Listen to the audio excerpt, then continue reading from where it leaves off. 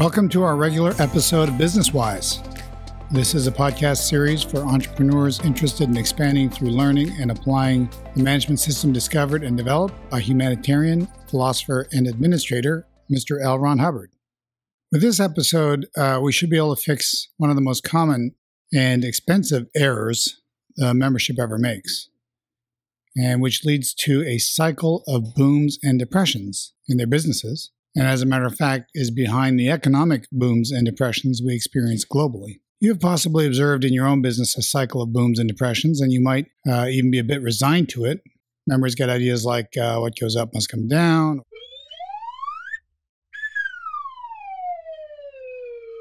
or, boy, that was a great month, we could never keep that going, or worse, a thought I'd be willing to bet that many of you have had in the past, which I'm going to expose shortly. What is the cycle of booms and depressions? Mr. Hubbard actually has a definition for it. This is from a lecture from the 16th of December, 1958. He says here, I quote, "There is a phenomenon that takes place, and that is a periodic cycle, which the communists call the cycle of booms and depressions, without which communism couldn't exist. And the cycle of a boom and depression is created by the outflow and answer cycle of the department. You don't have any answers coming in, so you sit there and outflow very heavily. Then your mail beefs up and you spend your time answering the letters and you don't outflow. And after a while, business drops off and goes in the trough on the curve. And then you get anxious and promptly outflow, which brings in lots of business and replies, but no outflow." L. Ron Hubbard. Now, if you studied episode 2, outflow, in this podcast series, you know that inflow is proportional to outflow, and that he who would inflow must outflow. We have covered this pretty thoroughly in earlier episodes. But there's a couple of ways, at least, that this cycle of booms and depressions can manifest. And first of all, very purely, we get the exact operation of this cycle.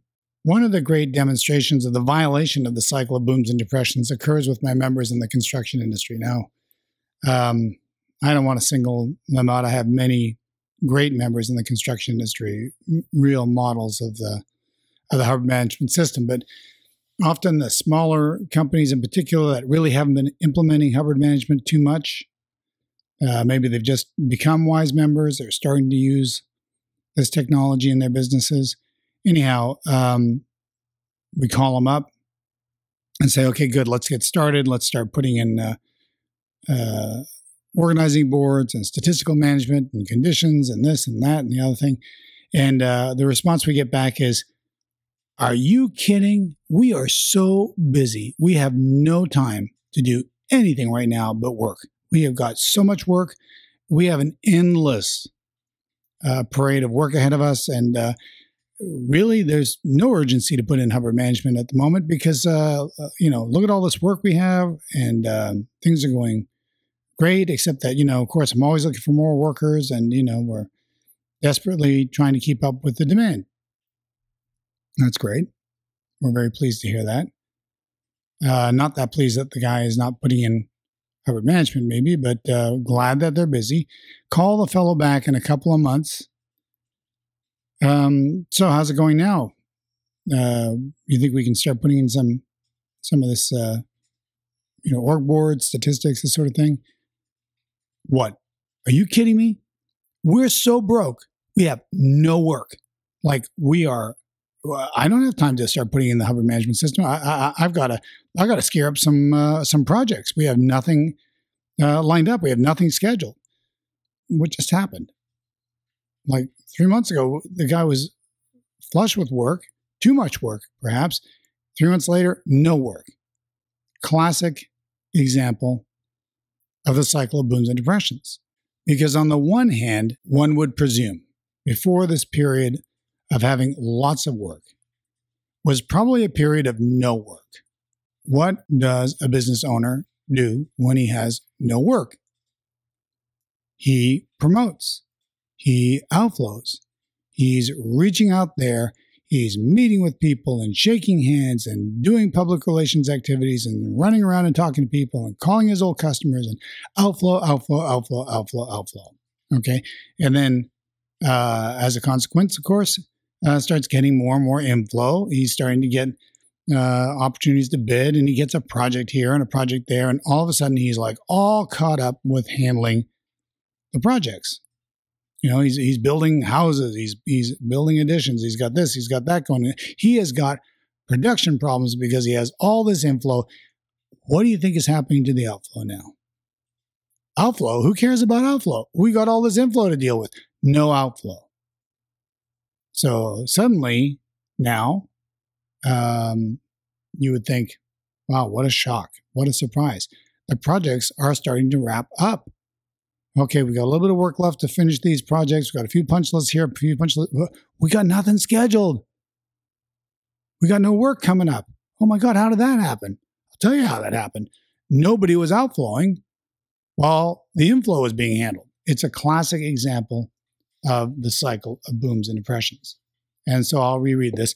There is a phenomenon that takes place. This is Mr. Hubbard. There's a phenomenon that takes place, and that is the periodic cycle, which the communists call the cycle of booms and depressions, without which communism couldn't exist. And the cycle of a boom and depression is created by the outflow and answer cycle of the department. So this doesn't have to just apply to a business. It could also apply to an individual on their post within an organization. It says here, you don't have any answers coming in, so you sit there and outflow very heavily. Hey, we have no answers, no mail coming in. Let's outflow. Let's write lots and lots and lots of letters. Then your mail beefs up and you spend your time answering the letters and you don't outflow. And after a while, business drops off and goes in the trough on the curve. And then you get anxious and promptly outflow, which brings in lots of business and replies, but no outflow. What is the fundamental problem here? The fundamental problem is you've got the same cat handling the outflow and the inflow. Okay?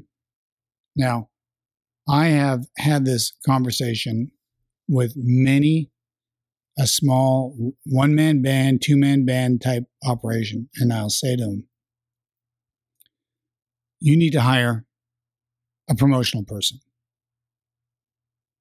And you need to hire someone in charge of driving in new business. Now, remember, maybe it's an auto mechanic. It's got an auto shop. And it's him and a service writer, maybe two people. Maybe it's a small chiropractic clinic, 2 or 3 staff. Or maybe it's a construction company with 2 or 3 employees, mostly, the owner, entrepreneur, with 2 or 3 helpers or tradesmen working with him. And I'm looking this guy in the eye and I say, you need to hire a marketing person. First of all, the look back is like I am from Mars.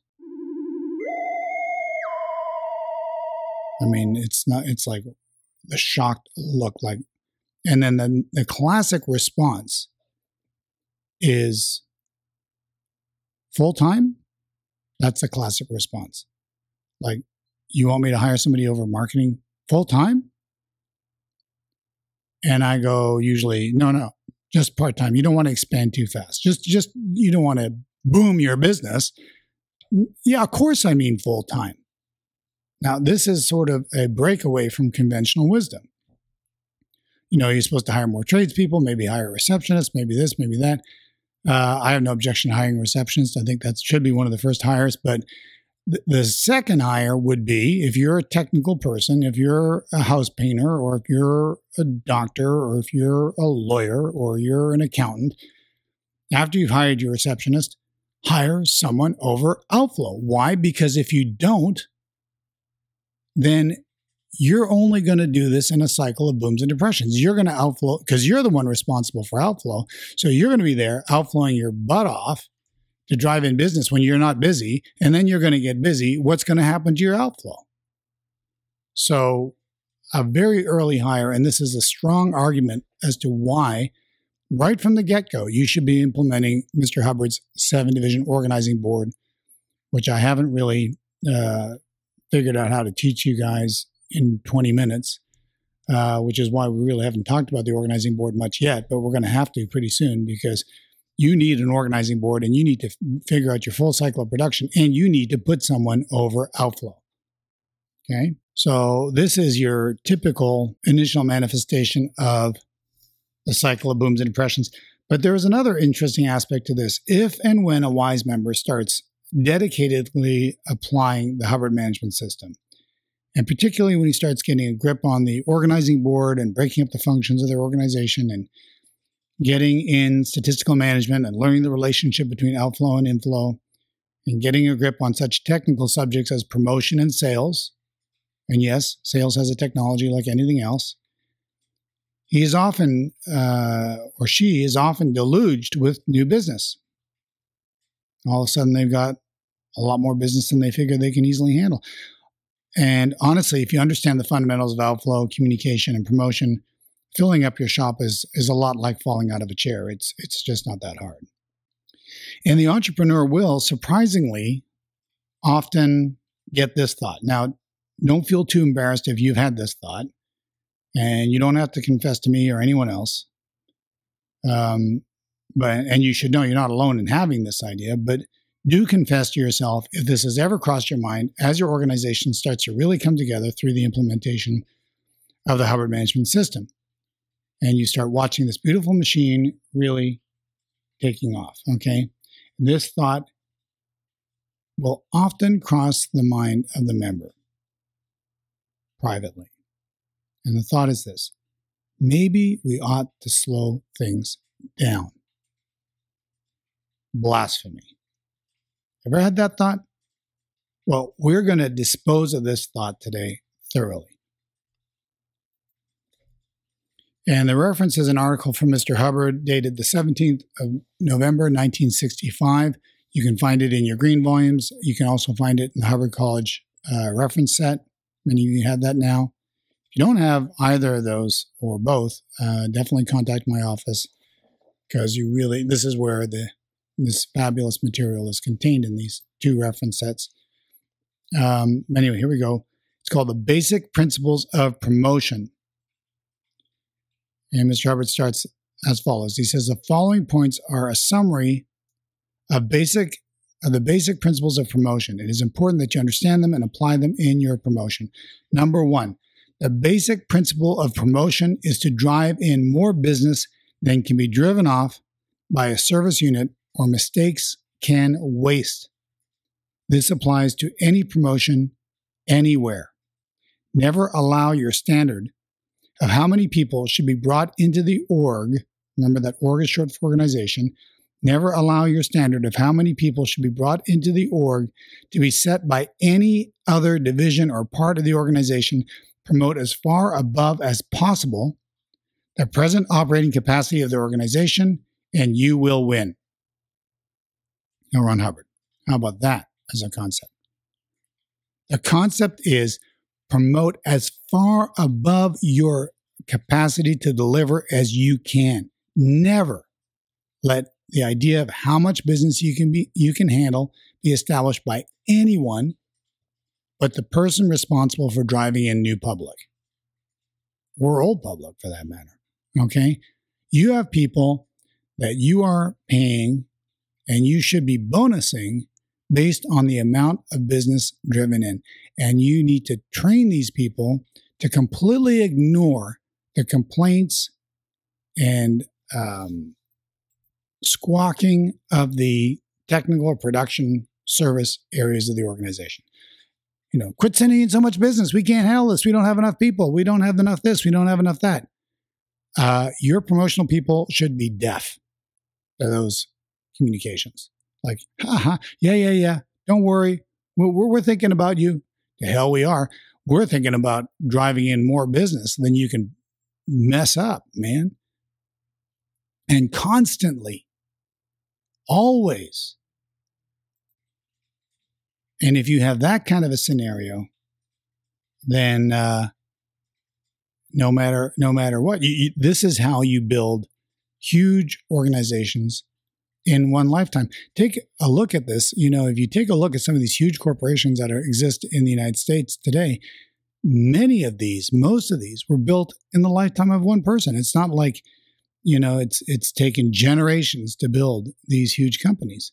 No, but the person in charge obviously didn't give a darn about the service department's complaints about how much they can handle, but just kept figuring out more and more and more ways to drive in business. Okay, that has to be a separate hat. And you, as the owner or goal setter for the organization, should never have that thought. Just take it out of your universe that you would ever slow down the promotion of your business under any circumstances. Mr. Trevor goes on to say, the motto of promotion could be, quote, "We shall overcome by numbers," end quote. Quote, "Despite any errors, we bring in so many people into the org continually or sell so many books that even if the registrar drives them off at gunpoint, enough will get through to keep the statistics rising," end quote. So that's the motto of promotion. We shall overcome by numbers. Mr. Hubbard gives 2 more points in this reference regarding basic principles of promotion. He says here, number 2, if a promotional program does not seem to work, find out where it is not being applied. Don't abandon the program. Spot instead the noncompliance, which is preventing it from going into operation. Hey, you launch all these great promotional ideas and nothing seems to be working. Better make sure that it's actually being done. In most cases, you'll find that it's not really being applied, not correctly. And then number 3, later promotional programs will not work if earlier ones have not been executed. Example, the program is to send out flyers to sell blah blah to all buyers of foo-foos, but it turns out that the original program to compile a list of the buyers of foo-foos off old invoices was not done. Therefore, a flyer to sell blah blah can't be sent to buyers of foo-foos. What to do? Don't give up or abandon the program of selling blah blah to buyers of foo-foos. Get clever and dream up some way of compiling the list you want. Maybe it's as simple as a notice in your local newspaper or a questionnaire to everyone in your files. Did you ever buy foo-foos? So he's giving you here 2 more excellent tips on the subject of promotion. 1, create a promotional program. And if it doesn't seem to be working, confirm that it's actually being done, because 9 times out of 10, you're just going to find out that the program's not being done. Okay, so it's not complete. So make sure you push those things through to done. And also be aware of the fact that, if someone's telling you, well, these programs aren't working, we have to come up with a new program. Make sure you've got nothing wrong with doing a new program. You can have as many programs as you want promoting your business, but just make sure that the earlier ones have been done. Otherwise, they will block the effectiveness of later programs. Okay, so he goes on to say this: having a successful promotional program consists of getting it executed. If it seems to not be working, spot where it isn't being done. The non-execution could be years earlier in a former program which was not executed. So 3 points here from this reference, the basic principle of promotion that will solve any cycles of booms and depressions in your business. Number 1, the basic principle of promotion is to drive in more business than can be driven off by a service unit or mistakes can waste. This is best solved by making sure you have individuals over promotion that are different from the individuals over service and delivery. So you have someone handling the inflow, somebody else handling the outflow who doesn't give a darn and doesn't listen to the people who are handling the inflow. That's number 1. Number 2, once you've drawn up a promotional program, make sure it gets done, because if it doesn't seem to be working, odds are that it's just not being done. And so you debug that. And then the third point is later promotional programs will not work if earlier ones have not been executed. So you want to make sure as you bring on new programs that the earlier ones are being executed properly and standardly. This is, by the way, a very good reason why you should write out your promotional programs. Don't just draw them up in your head or have someone tell you what they're going to do and then you just let them roll. It's a very important record, and it should be dated. These are the promotional programs we launched at such and such a date. This way you can monitor their responses in terms of inflow. Okay, so write out your programs, make sure they're completed. Any later programs, first make sure your earlier programs are fully being executed. And finally, this last sentence of this reference from Mr. Hubbard, finally, I quote, finally, promote until the floors cave in because of the number of people, and don't even take notice of that. Just keep promoting. L. Ron Hubbard. So, moral of the story, never stop outflowing, never stop promoting, never stop promoting. You look at the fact that it's crazy and chaotic, good. Devote yourself to figuring out how to handle that increased inflow, how to better establish your organization, how to better hire, how to better train your employees. Do not use as your solution, let's reduce the outflow so we're not so busy and it's not so chaotic around here. It's going to be chaotic. You want to build something big, you want to build something fast, just confront the fact that there's going to be chaotic aspects to it and phases to it, and just regard it as part of the expansion and part of the game. And because it is. Okay. I hope this was helpful. Hopefully this cures you of any future cycles of booms and depressions. It's pretty simple to apply. If you have any questions, write us at info@wiseeastus.org. Also, you have any wins, write us at info@wiseeastus.org. Also, if you are experiencing a lot of randomity in your organization, you have maybe promotion's not your problem. Right now, a lot of businesses are starting to pick up steam and they're looking for adding to their organization more good people, training good people. You should be training your employees, and we can show you how. Okay, the Effective Management Association, United States, has been coming up with more and more training programs for employees and also for business owners. You guys need training too. So if you're interested in finding out more, write me an email at info@wiseeastus.org. And as WISE members, you can train your employees very easily, very economically. And if you're not doing that, it's kind of suicidal, to be honest. Do not wait to train your employees till you're big and chaotic. Start training employees right from the get-go. Just put it as part of your cycle of production, because it is. It's right there on the organizing board. When we teach you that organizing board, you'll see. And it's not something you only do once in a while. It's something that you do consistently. It's like saying, all my staff are trained, we're not training right now, or all my staff are hired, we're not hiring right now, is a little bit like saying all our sales are done, we're not selling right now, all our production is done, we're not doing any production right now. All of these things should be going on concurrently. And if you do that, you will consistently and continually build, particularly if you never let the gas up on promotion.